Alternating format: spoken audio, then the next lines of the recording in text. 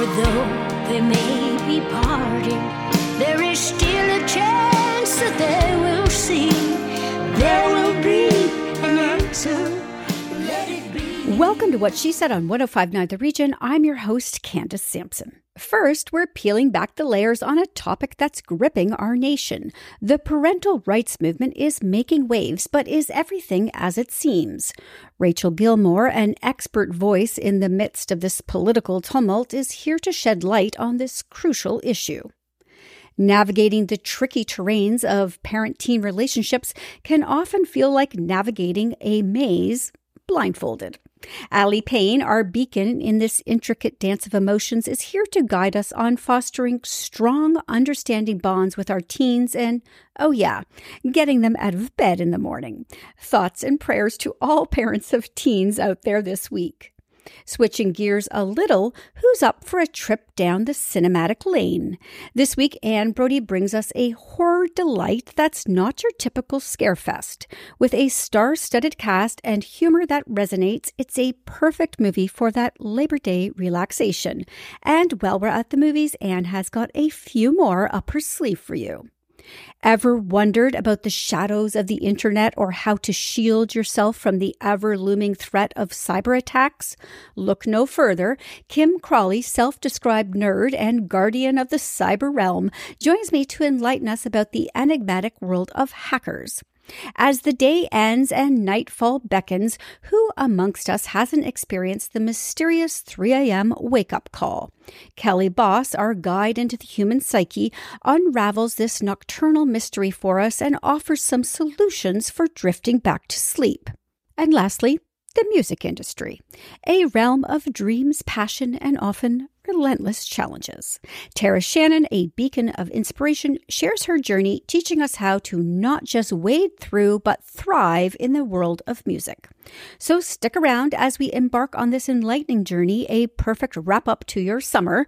Let's make this Labor Day weekend a blend of relaxation, reflection, and rejuvenation. Right here on 105.9 The Region. Let it be. Let it be, let it be.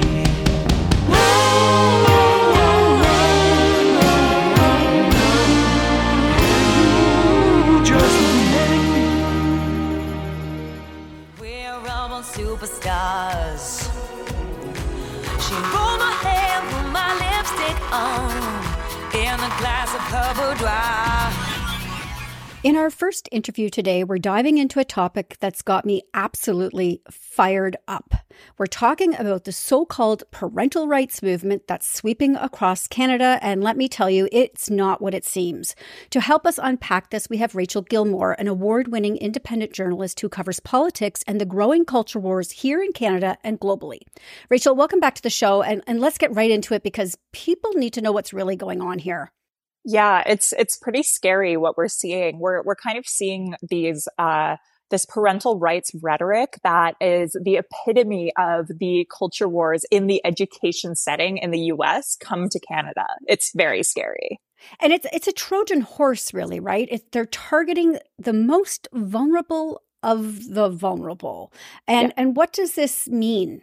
So parental rights on their face don't sound like a bad thing. You know, parents care about their kids. They want to know what's going on with them. And in most ways, that's not a terrible thing. But the problem is when you consider the fact that some parents are, parents are people. Some are homophobic, some are transphobic. And so when it comes to their kids and their kids' gender identity, their sexual orientation, not every home is a welcoming place for that. So what we're seeing is this growth in parental rights, so-called movements that are a direct response to the growing trans acceptance and students feeling comfortable coming out and exploring their identity and having these conversations. And maybe school is the only safe space where they can start to explore that because home is not. And so it's kind of this dark thing where these policies that require, and we can dig into those a bit more in a second, but these policies that we're seeing in New Brunswick and Saskatchewan that require parental consent for pronoun use in schools,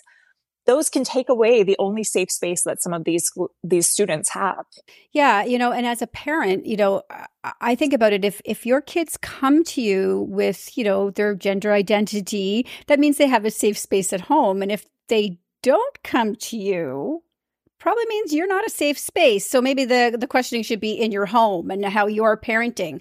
But we've seen the Conservative Party really doubling down on culture wars provincially right now. I mean, even Stephen Lecce was alluding to this and will undoubtedly be a focus at the upcoming federal Conservative convention coming up. So what's the end game? What are they striving for here?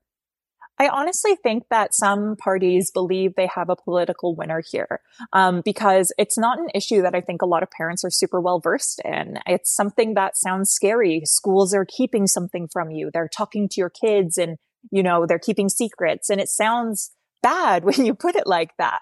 But what it is in reality is these are policies that actually take away these kids', as I mentioned, safe spaces. They are policies that, are directly harmful to kids that don't have safe homes. And I think that the end game potentially could be, as I mentioned, a political win. There was this study done in the US, and it was published in the New York Times, where these individuals were looking at, conservative groups were looking at trying to find a political winner of an issue. So they used to have gay marriage that they could use to rally their base and get donations. And they started polling on other issues once gay marriage was settled in the Supreme Court. And they found that trans rights issues, when it comes to youth, resonated with their audience. And so I think that a lot of conservative groups believe that the issue of trans rights in schools, trans rights with youth, it's a political winner. And so we're starting to see that leak into Canadian conservative circles. And it's scary because fundamentally it puts trans kids' lives at even greater risk. And that's where I want to go with this next part, is because that is the real crux of this, is that this is going to cost lives. Do you have any statistics or anything you can share in terms of that when it comes to trans kids? Yeah. So there's this group called the Trevor Project that does a lot of surveys into LGBTQ mental health and youth mental health. And they found that, I believe, I'm just pulling these figures off the top of my head, but I believe it's 45% of LGBTQ youth have considered suicide, seriously considered suicide. And that figure rises to more than half when it comes to transgender and non-binary youth. So these groups are even more at risk already. But the one thing that kind of mitigates and reduces that risk is when those kids have access to an LGBTQ affirming space. And what's scary about this is these policies take away what could potentially be the only affirming space that these kids have access to. And if that is what reduces suicide rates, taking that away, it increases them. Kids will die because of these policies. And I don't know why these politicians aren't listening to all of the people who are saying that, because they're being told again and again and again. If they just listen to the people who are studying these issues, they will know that they've got an incredibly dangerous policy on their hands here that will threaten kids' lives. And that scares me. It's very politically craven to push past these warnings. And what's crazy about this to me is these are pronouns we're talking about. They're pronouns. We're not talking about surgery. We're not talking about anything bigger than that. These are pronouns that kids want to use in school, a space they consider safe. And we're denying them this. So let's talk about their rights, because they do have rights under the Canadian Charter of Rights and Freedoms. Yeah. I mean, kids are human beings. Human beings have rights. I'm not incredibly well versed in all of the individual aspects of the charter, but, in the same vein, kids aren't property. So parents don't have a right to know every single thing that's going on in these kids' lives, to know every single little conversation that they have, to know, oh, did my son go on a date last week? Did my daughter, hold hands with a boy at school?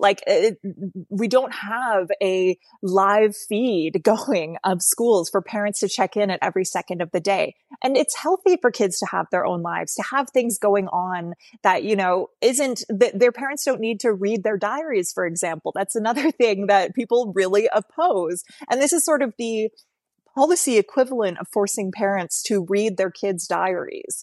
It's really a violation of these kids' autonomy and the fact that they are people. They're people with their own set of rights.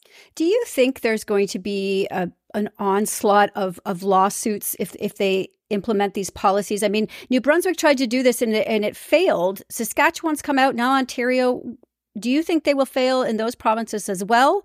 And why are they doing it knowing that New Brunswick just failed in this attempt? I mean, I think they're doing it because they feel they have a political winner on their hands. And even if it fails, they can blame that on the courts and say, well, we tried to do it. We tried to protect you. And, we're already seeing to a certain extent some of the politicization of the courts that is happening down south happen here. I mean, Jordan Peterson is politicizing the courts through his College of Psychologists decision. He's called them his courts without saying who his is, but, he's probably alluding to Trudeau. So, we see this sort of politicization happening, and I wouldn't be surprised if we continue to see that as a trend where, these conservative politicians use the rhetoric that they believe will help them politically and don't let courts stop them from claiming ownership over that rhetoric. Good grief, Rachel. I'm telling you, there is a name that I have avoided to mention on this show. I'm so sorry. Yeah, it's a scary name. So people are listening right now. I know my listeners are filled with empathy and compassion, and they want to do something. So what can people do to stay informed and take action against these really harmful policies? I think, first and foremost, you can write to your elected politicians. You can write to the provincial education ministers, the premiers, your local MPP, depending on which province you're in, and tell them that you're not okay with this and you don't want this. Another thing you can do is educate yourself on what is actually the issue at hand here, because I think a lot of people don't understand that the policies that we're seeing put in place, it's about pronouns, which are not something that, you can change your pronoun on any second. It's not an unchangeable permanent surgery or anything along those lines. It's a small thing that affirms these people's existence. And I think that the more people who understand that and who understand that it's not about you as a parent, it's about the parents who aren't safe. Your kid, if you have a good relationship with them, they will tell you, you will already know it's not going to be an issue for you. It's just protecting other kids. So I think a lot of people really look at it from a personal perspective and don't realize that it's about a collective safety. So educate yourself so that you can have these conversations, so you can explain to your friends what's actually going on. And, if we let facts win and let empathy win, I think that we can save kids' lives. Yeah. And as a parent, I just want to add in here as a final thought, as kids are going back to school, talk to your kids about this, talk to your kids about, making sure they are giving these kids safe spaces and protecting them as well, because they really do need allies right now more than ever, and particularly in the schools. So Rachel, thank you so much for joining me, and I hope we'll have you back soon. But in the meantime, you are putting it out there every day. So where can people find you? Yeah. So I'm on TikTok at Rachel_Gilmore. I am on Twitter, unfortunately, still at Rachel Gilmore. I have a link tree there where you can find all my other social medias, but the other big ones, Instagram, r.Gilmore. All right. Incredible. Thank you, Rachel. We'll have you back soon. Thanks for having me.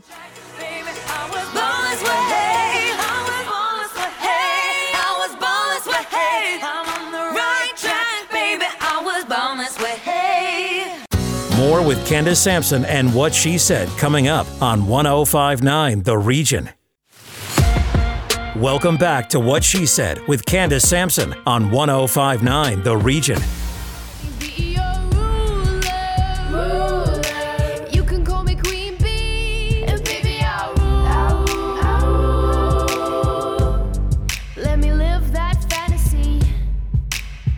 Parents often find themselves at a crossroads when it comes to understanding and managing the changing dynamics with their teens, especially during those crucial morning hours when the challenge is to get them up and out the door for school.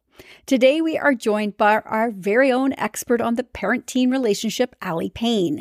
Allie has dedicated her expertise to empowering parents to understand and connect with their teens through open and honest conversations, fostering respectful, healthy relationships.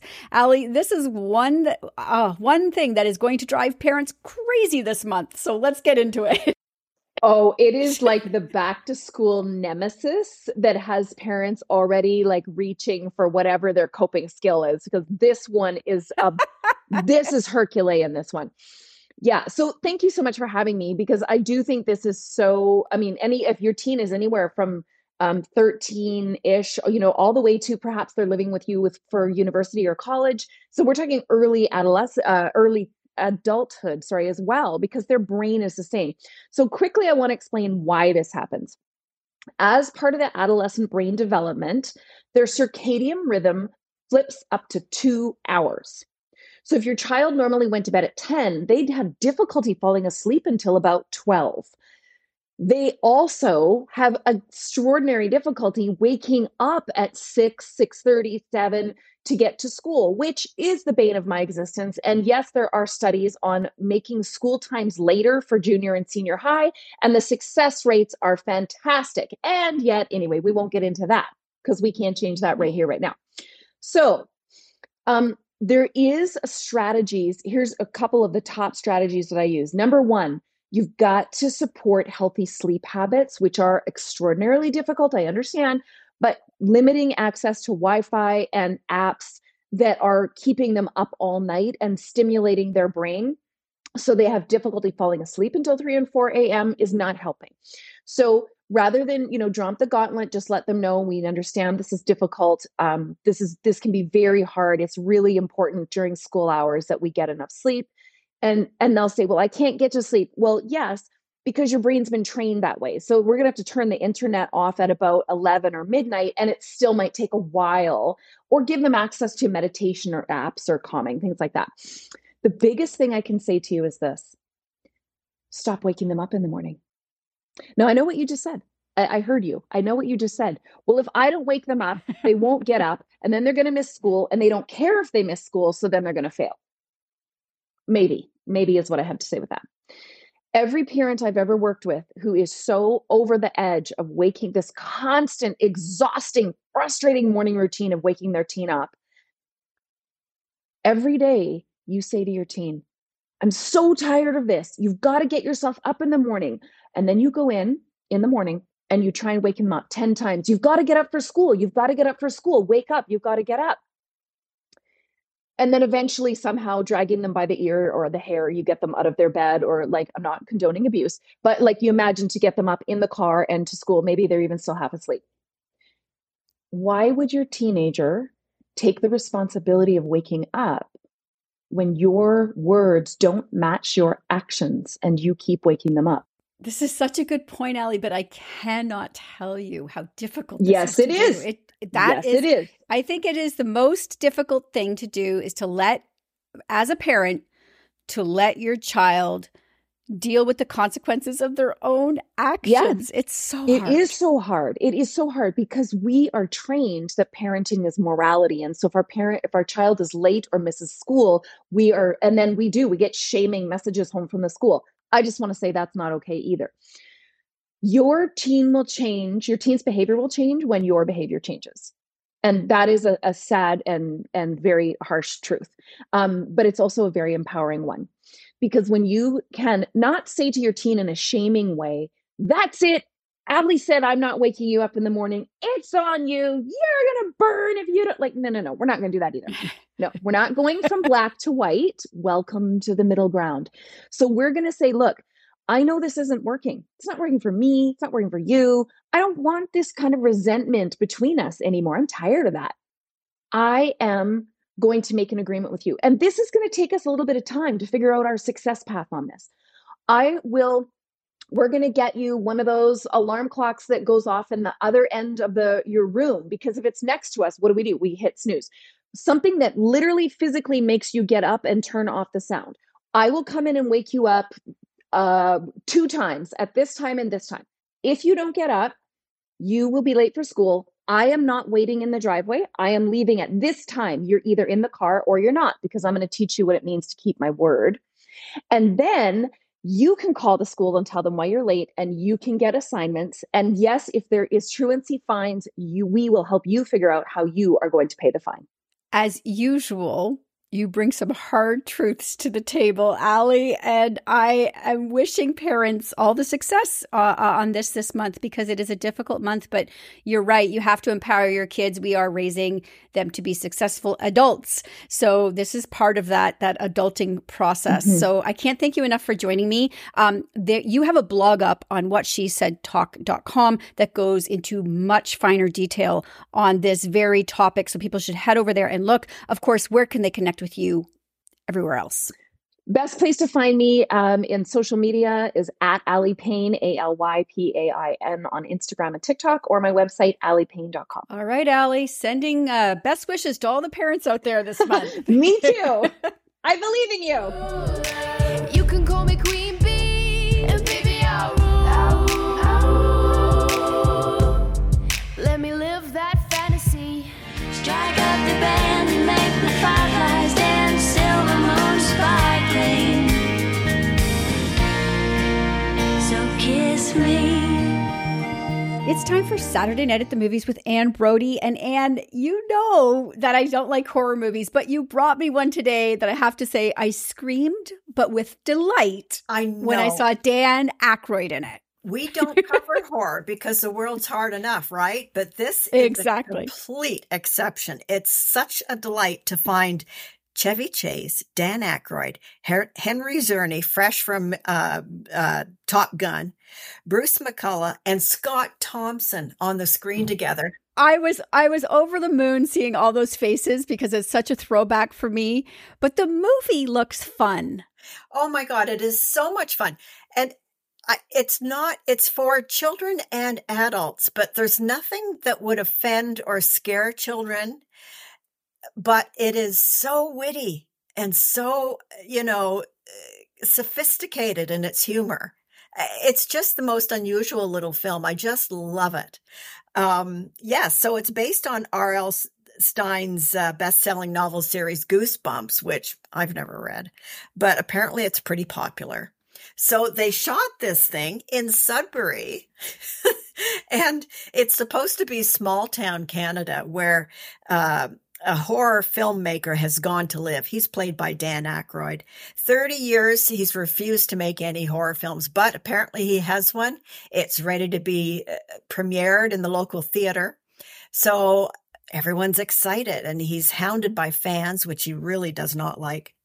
So anyway, our lead guy, a young fella and a girl who are fans, he finds a copy of the film and shows it to her, but there's an unintended result, and that is it releases an ancient curse. This ancient curse, zombies. It makes life unbearable, so they've got to put a stop to it. Anyway, it follows their adventures trying to do it. But just the greatest thing about it, it's so positive and uplifting, and you'll just roar if you watch the thing. And I would highly recommend you do.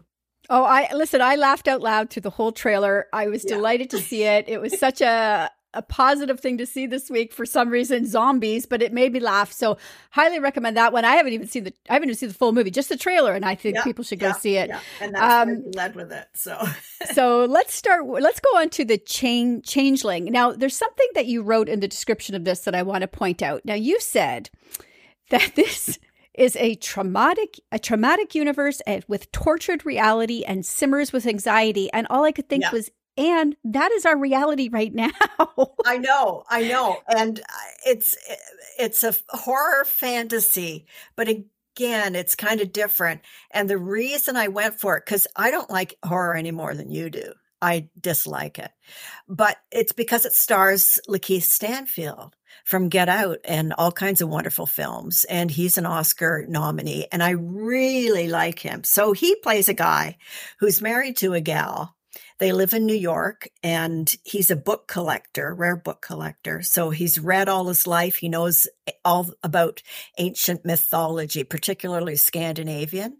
And then his wife becomes pregnant, and things start to change. So that sets off a chain of events that leads them into mystery worlds, that kind of stuff. So it was a pretty popular novel.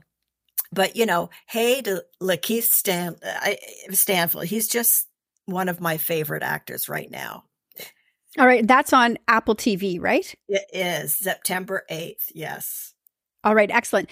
Now, the next two we're going to talk about are on the new streaming service you mentioned last show, which is called Viaplay, correct? Oh, it's so good, Candace. It's got great Scandinavian comedy, noir, everything. And it's such a different style. It's just a very, again, I'm going to use the word sophisticated style as compared to, a lot of Western product. But yes, so in Face to Face, we have Lars Mikkelsen, brother of my huge crush, Mads Mikkelsen. I was going to say, any opportunity you have to bring Mads in, Anne, you do. Oh, yeah. So he plays Holger Lang. He's a real estate developer in Copenhagen, and he's investigating the murder of a girl who was to be his heir. He's blocked the rest of his family from his massive fortune, and he gets it. Well, she's murdered, so he decides to investigate. So it's interesting because each episode concerns one of the suspects and how he questions him. It sounds like it would be hard to take up time for an episode, but it's so good. It's so realistic and real time. It's a most unusual approach to drama. So anyway, that's a great one, Face to Face. And then they have Limbo, which is based on a true story of a family of, young guys and two other families. Well, one night the boys go out drinking and driving, and one is seriously brain damaged. So, the pointing of the fingers, the suffering, will he live, the family dynamics. Very interesting. I mean, as gruesome as it sounds, it's actually very real in its portrayal of families and family dynamics. So, that's very much worth watching. All right. Well, you've got all of these and obviously a whole bunch more over on whatshesaidtalk.com. I hope you're not going to run out of material soon because the actors and the writers' strike is still ongoing. Yes, well, I've got a director coming up soon, but no, slim pickings till it's over. Oh, I'm sure you're going to find the best of the best out there for us as we all wait for this to be resolved. Thanks, Anne, for joining me. And no more horror. How's that? We'll take a break from horror. All right. Thanks, Anne, for joining me. We'll see you next time. So kiss me.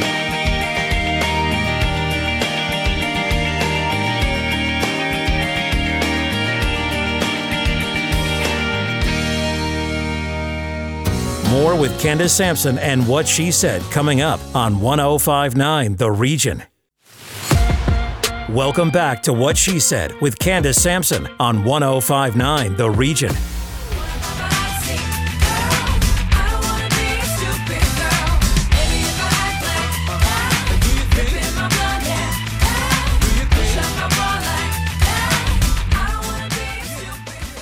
I am so excited to be diving into this next interview where we'll be taking a closer look at the world of hackers, but not in the way you might think. I'm joined by Kim Crawley, a cybersecurity researcher and writer with over a decade of experience. She's here to talk about her latest book, Hacker Culture A to Z, which promises to be an enlightening journey into the annals of hacking. From the early days of computer programming dominated by women to the modern day challenges of online security, Kim's expertise offers a unique perspective. And for those of you who've ever wondered about the dark web or how to protect your devices like a pro, you're in for a treat. Kim, welcome to What She Said. It's an honor to be here. Thank you, Candace. So a lot of people hear the term hacker and immediately think of cyber criminals. Can you shed some light on why not all hackers are bad and the difference between a hacker and a cyber criminal? That is a great question, definitely. And I'm going to try and be succinct so I don't blabber on for several hours, but the origin of the term hacker, as it pertains to computers, is at MIT's Tech Model Railroad Club in the 1960s. And back then, in that club, and it was the nerdiest guys you could possibly think of, the nerdiest guys you can imagine, like the cast of The Big Bang Theory or whatever, and then go even nerdier. And that's what these guys were like. They would do pranks with they didn't just work on model railroads, like they were into electronics and early computers.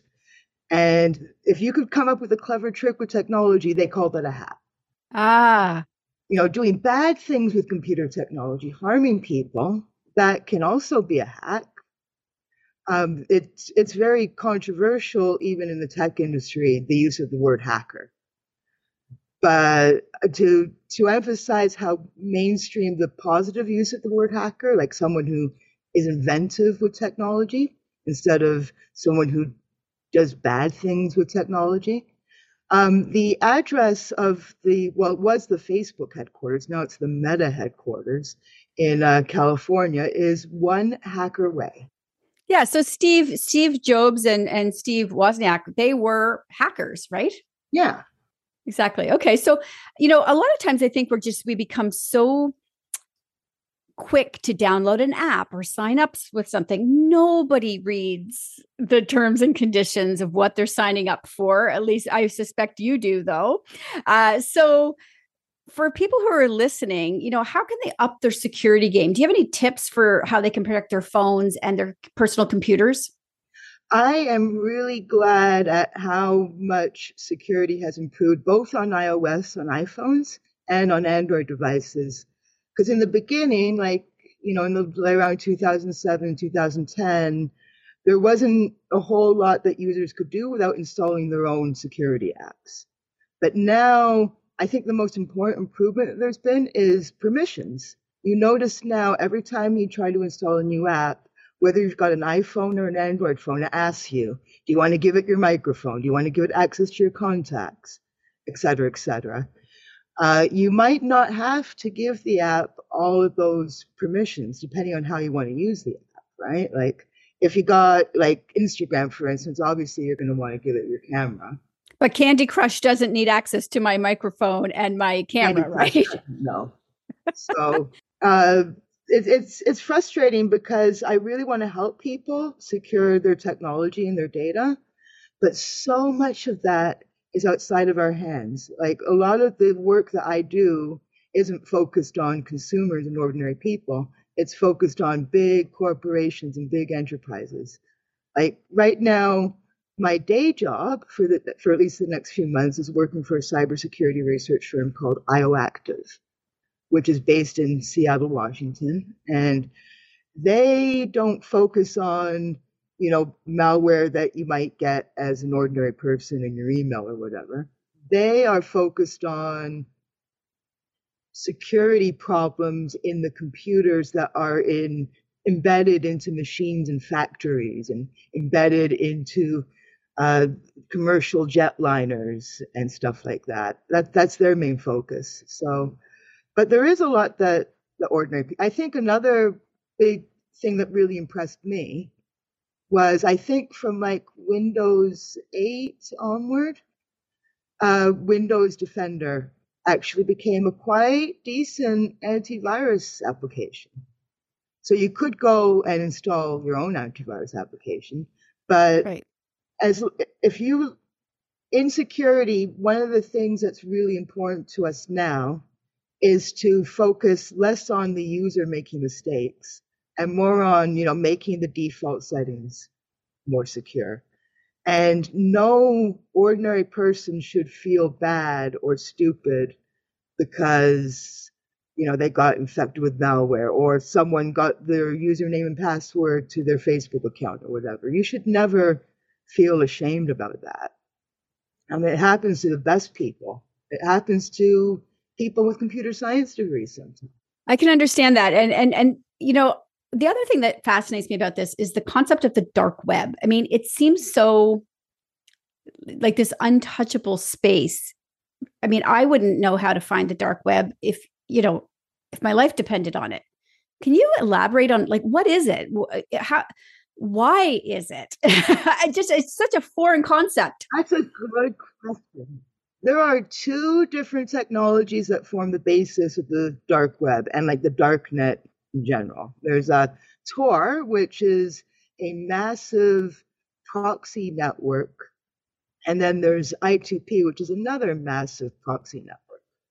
And without getting too technical for your audience, what happens when you connect to these networks is instead of the connection going like straight from your computer or your phone to the website, what happens is it goes through several other computers, and each of those computers along the chain only knows the address to the computer it was talking to, and then to the next computer it needs to talk to. So in that way, when you access these websites, it's a lot more difficult to trace it back to you, to where your computer or your Right. So phone I would is. have an IP address, right? That's how you could identify me. Yeah. But if I go through this network, Yeah, you can't follow me. Is that right? it's very difficult anyway, a lot more difficult than when you're on the normal part of the internet, right? These technologies were not developed by cyber criminals. They were developed at the beginning by the US military.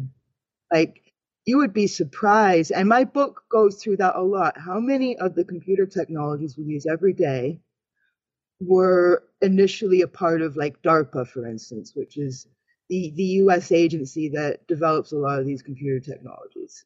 It's fascinating. So I wonder if you could tell me then about sort of the hacker ethos. Because I'd just heard about this when I was, pulling together questions for you. I've never heard of this. So what is it? Okay, to me, it's knowledge should be free. The internet has given us unprecedented access to information. Whenever you see, and I'm going to do a media tour, and I'm going to be on a lot of these commercial websites, and I can understand that, a newspaper or magazine needs to make money from what they're doing. So I can understand why paywalls exist. But the hacker ethos would be all of that knowledge should be freely available, whether you're paying for it or not. All right. Excellent. So what's next for you then? You've got this book out and you're going on tour. Yeah, well, I'm going on tour mainly in my home office. Isn't that great? Home, and that's the magic of the internet again, right? I have an absolutely great PR agent, Rebecca Epstein. I don't know all the outlets I'm going to be speaking with yet, but I'm really, really honored that my first media appearance is a Canadian radio show that focuses on women. Because I'm a Canadian woman. That's amazing. That makes me so happy. I'm thrilled. So what do you hope people walk away with then from this book? This book, I really intend to be accessible to everyone. I'm actually writing another book right now, which is highly technical. And this is the much less technical, more approachable book. My publisher asked me at the beginning, like, how should this book be read? Who is it for? And I said, if you were a real super nerd, you could read it from beginning to end. If you could read it kind of like a coffee table, like you don't have to read it in any particular order. It's a whole bunch of terminology and concepts from like A to Z. You don't have to read it in any particular order. It's not chronological or anything like that. If you were super nerdy, I also suggested that you could create a little computer program that randomly tells you which letter you should start with. Or you could just like read it like a coffee table book and just like randomly skim the pages. None of the entries are more than a few pages each. Incredible. All right. Well, I'm fascinated. So I can't wait to get my hands on it. So where can people find your book and keep up with you and all that you share? Okay. Well, as far as buying my book is concerned, it will be available literally everywhere that you can buy new books. So Amazon, Indigo Chapters here in Canada.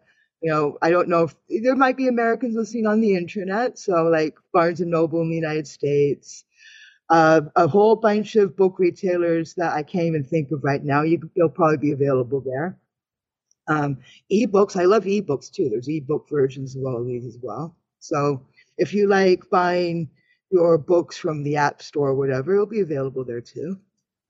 All right. And as far as everything I'm doing is concerned, I have a link tree. So it's linktr.ee/Kim Crawley, KIMCRAWLEY. All right. Incredible. I'm going to put all those links when this goes out on podcast after it airs on the radio. And Kim, thank you so much for joining me. It was a pleasure meeting you. It was a great honor. Thank you, Candace. Maybe if I act like that, flipping my blonde hair back, push up my bra like that.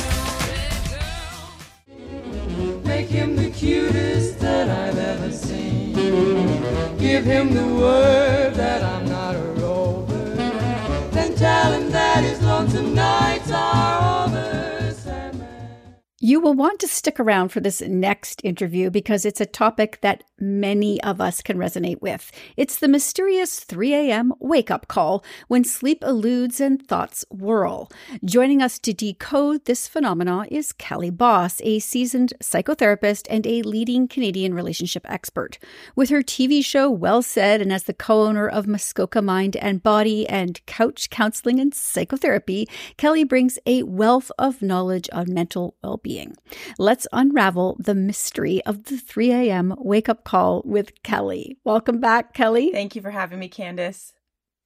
I love that you're here, and it's all related because I posted on Facebook that I woke up at 3 o'clock and I could not get back to sleep and just was so tired. And so many people jumped into my comments because we're all struggling with this. So can you explain this? Yeah, absolutely. Well, it's not uncommon. I think the reason you had so many comments on the Facebook is because people had done it earlier that week or the week before. They also had it at 3 a.m.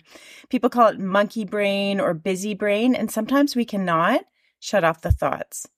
I think that's usually what's happening. Sometimes you just can't sleep and you're not really identifying with a lot of worried thinking. But I think a lot of us, it just seems like the perfect time for our brain to think about what are the many worries I can bring up today. Worries that I haven't thought of in 2 years, worries that aren't even that relevant the next day. Like our brain just latches onto anything.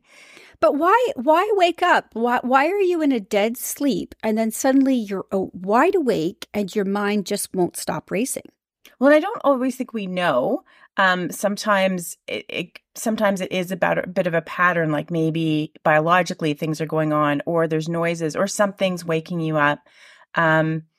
And sometimes I think that we then latch on to that little bit of wakefulness and then we're awake, we're thinking about things and it goes from one to another. And as I talked about, it can be things we didn't even think were a problem. And our 3 a.m. brain is not our best advisor. It's not. No kidding. Right?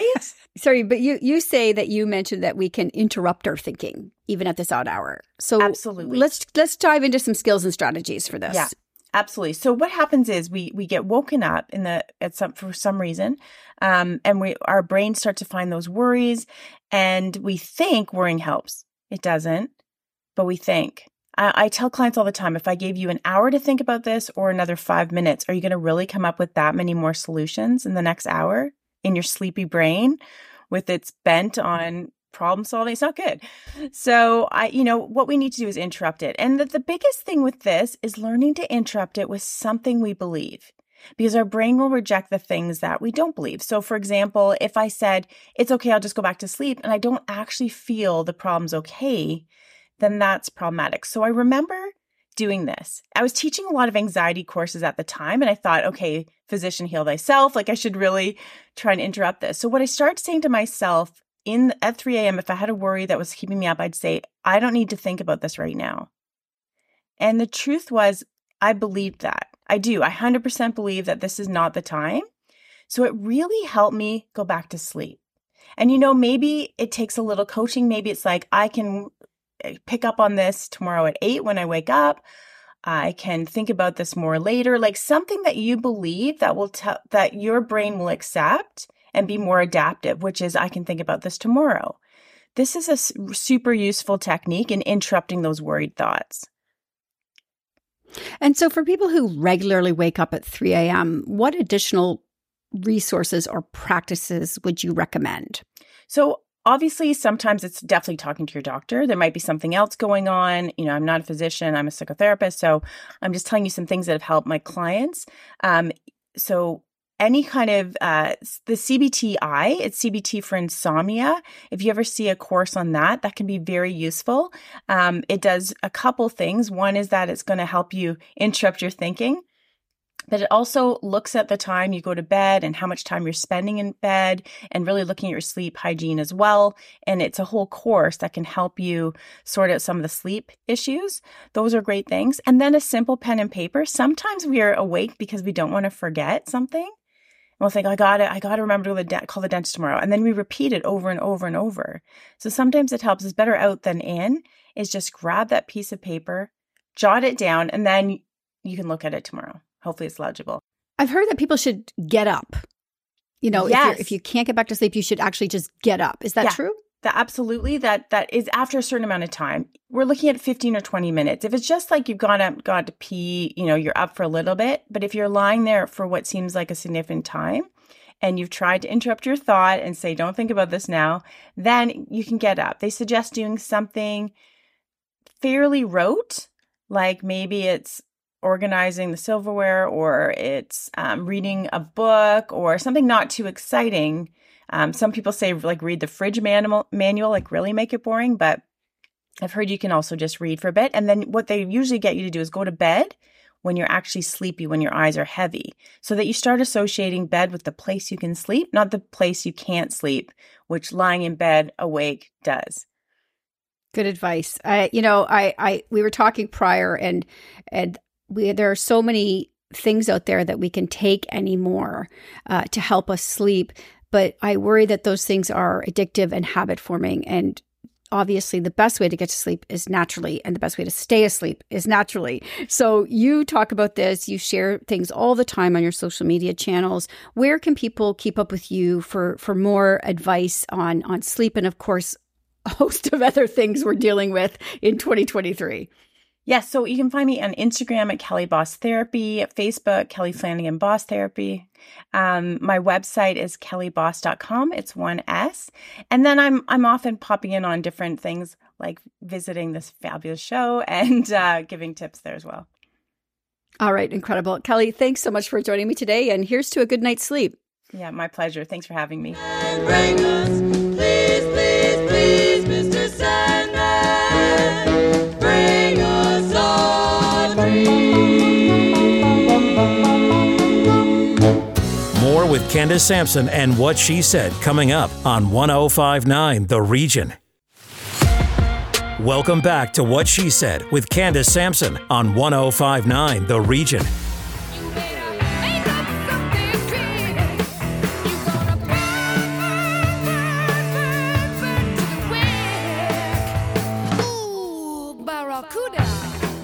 Would you like to know how to thrive, not just survive in the music business? My next guest has got your back. Tara Shannon wears many hats and has achieved more success than most independent music artists ever have. Her journey has defied the odds as she re-entered the music industry as a woman in her 40s and quickly gained an audience locally, nationally, and internationally.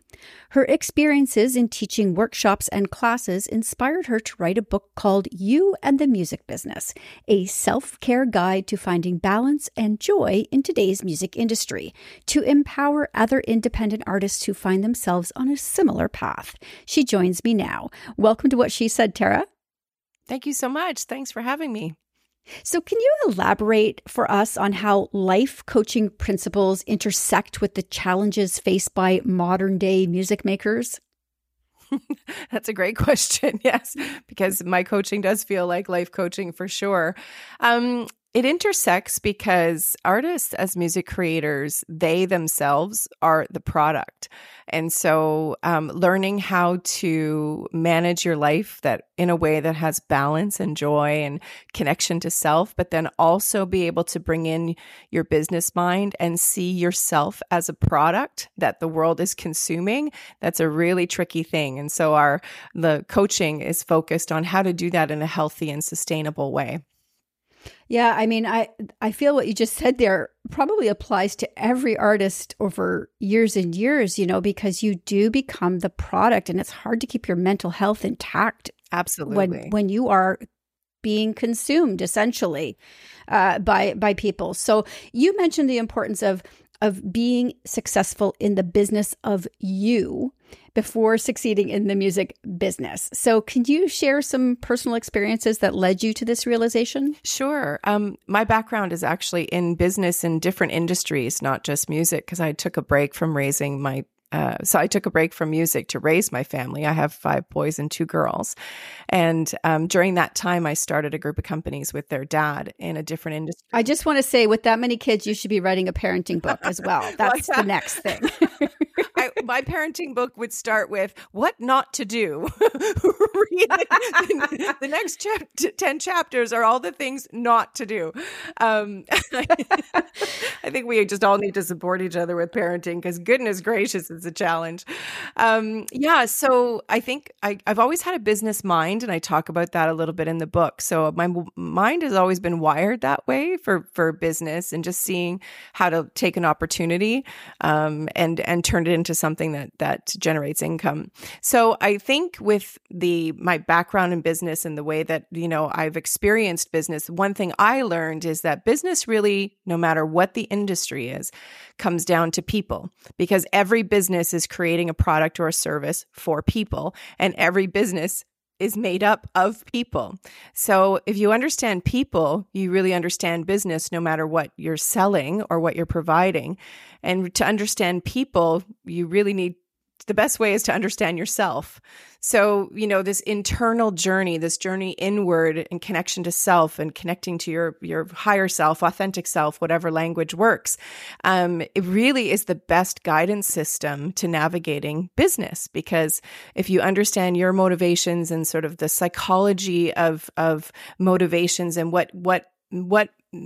why we make the decisions we make to meet the needs that we need to meet, really is the underpinning or the foundation for business. How do you inspire artists then, especially women, to take charge of their careers and not wait for external validation or permission? And honest to God, I feel this question applies to everything in life. It's so true. I mean, it took me a long time to really harness that, but in music, we're kind of fed this Cinderella story, sort of, that's like, you need to slug it out, in the trenches until somebody with power discovers you and deems you specialer than everybody else and plucks you from the masses and elevates you to stardom. So it's a very disempowering message. And it's continuously perpetuated with like these talent search type shows and stuff. And it's nothing that those things aren't inherently wrong, but a lot of artists go into it believing a particular thing will happen and not really understanding the function or the structure of those shows and who they're actually there to service, which is the television audience. So, we're fed this kind of, somebody will come along and make your life magical. And really it's up to us to, not wait for somebody else to give us permission to live the life that we envision for ourselves. And I think that's particularly true for women.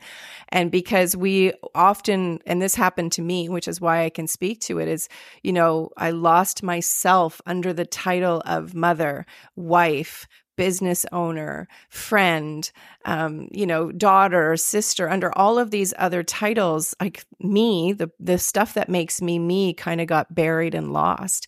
And so it took a while for me to excavate her again and bring her back to the surface and be like, oh, hello, there you are. And what life would you like to live for yourself if you stopped living for everybody else around you? Because there's kind of a messaging, I don't know if you agree, but with women, it's like when you start using language like, this is what I need, this is what I want to do with my life, it's connected to selfishness right out of the gate, I find. Sister, you are preaching to the choir. I hear you on this. And honestly, I don't have a musical bone in my body, but I'm listening to you talk and I need to read this book. So I want people to be able to find you. Obviously, you are a wealth of wisdom here, and find the book. So where can they do all of that? The best place to go is my website, which is www.jointara.com. And there's links to the book there. You can also go directly to Amazon.ca or .com, and they can find me on socials at I am Tara Shannon or Join Tara Shannon. Incredible. Tara, I can't thank you enough for joining me today. Thank you so much for having me. That's it for What She Said this week. Stay up to date with our newsletter by signing up at whatshesaidtalk.com and be sure to follow on social at What She Said Talk on Facebook, Instagram, and Twitter for videos of these interviews and more. You can also catch me on TikTok at Candace Said. Finally, be sure to subscribe to What She Said with Candace Sampson on Apple and Spotify to catch past episodes and extended podcasts. I'll be back next week with another What She Said on 105.9 The Region. And when the night is cloudy, there is still a light that shines on me. Shine until tomorrow, let it be. Previous episodes of What She Said on 1059theregion.com.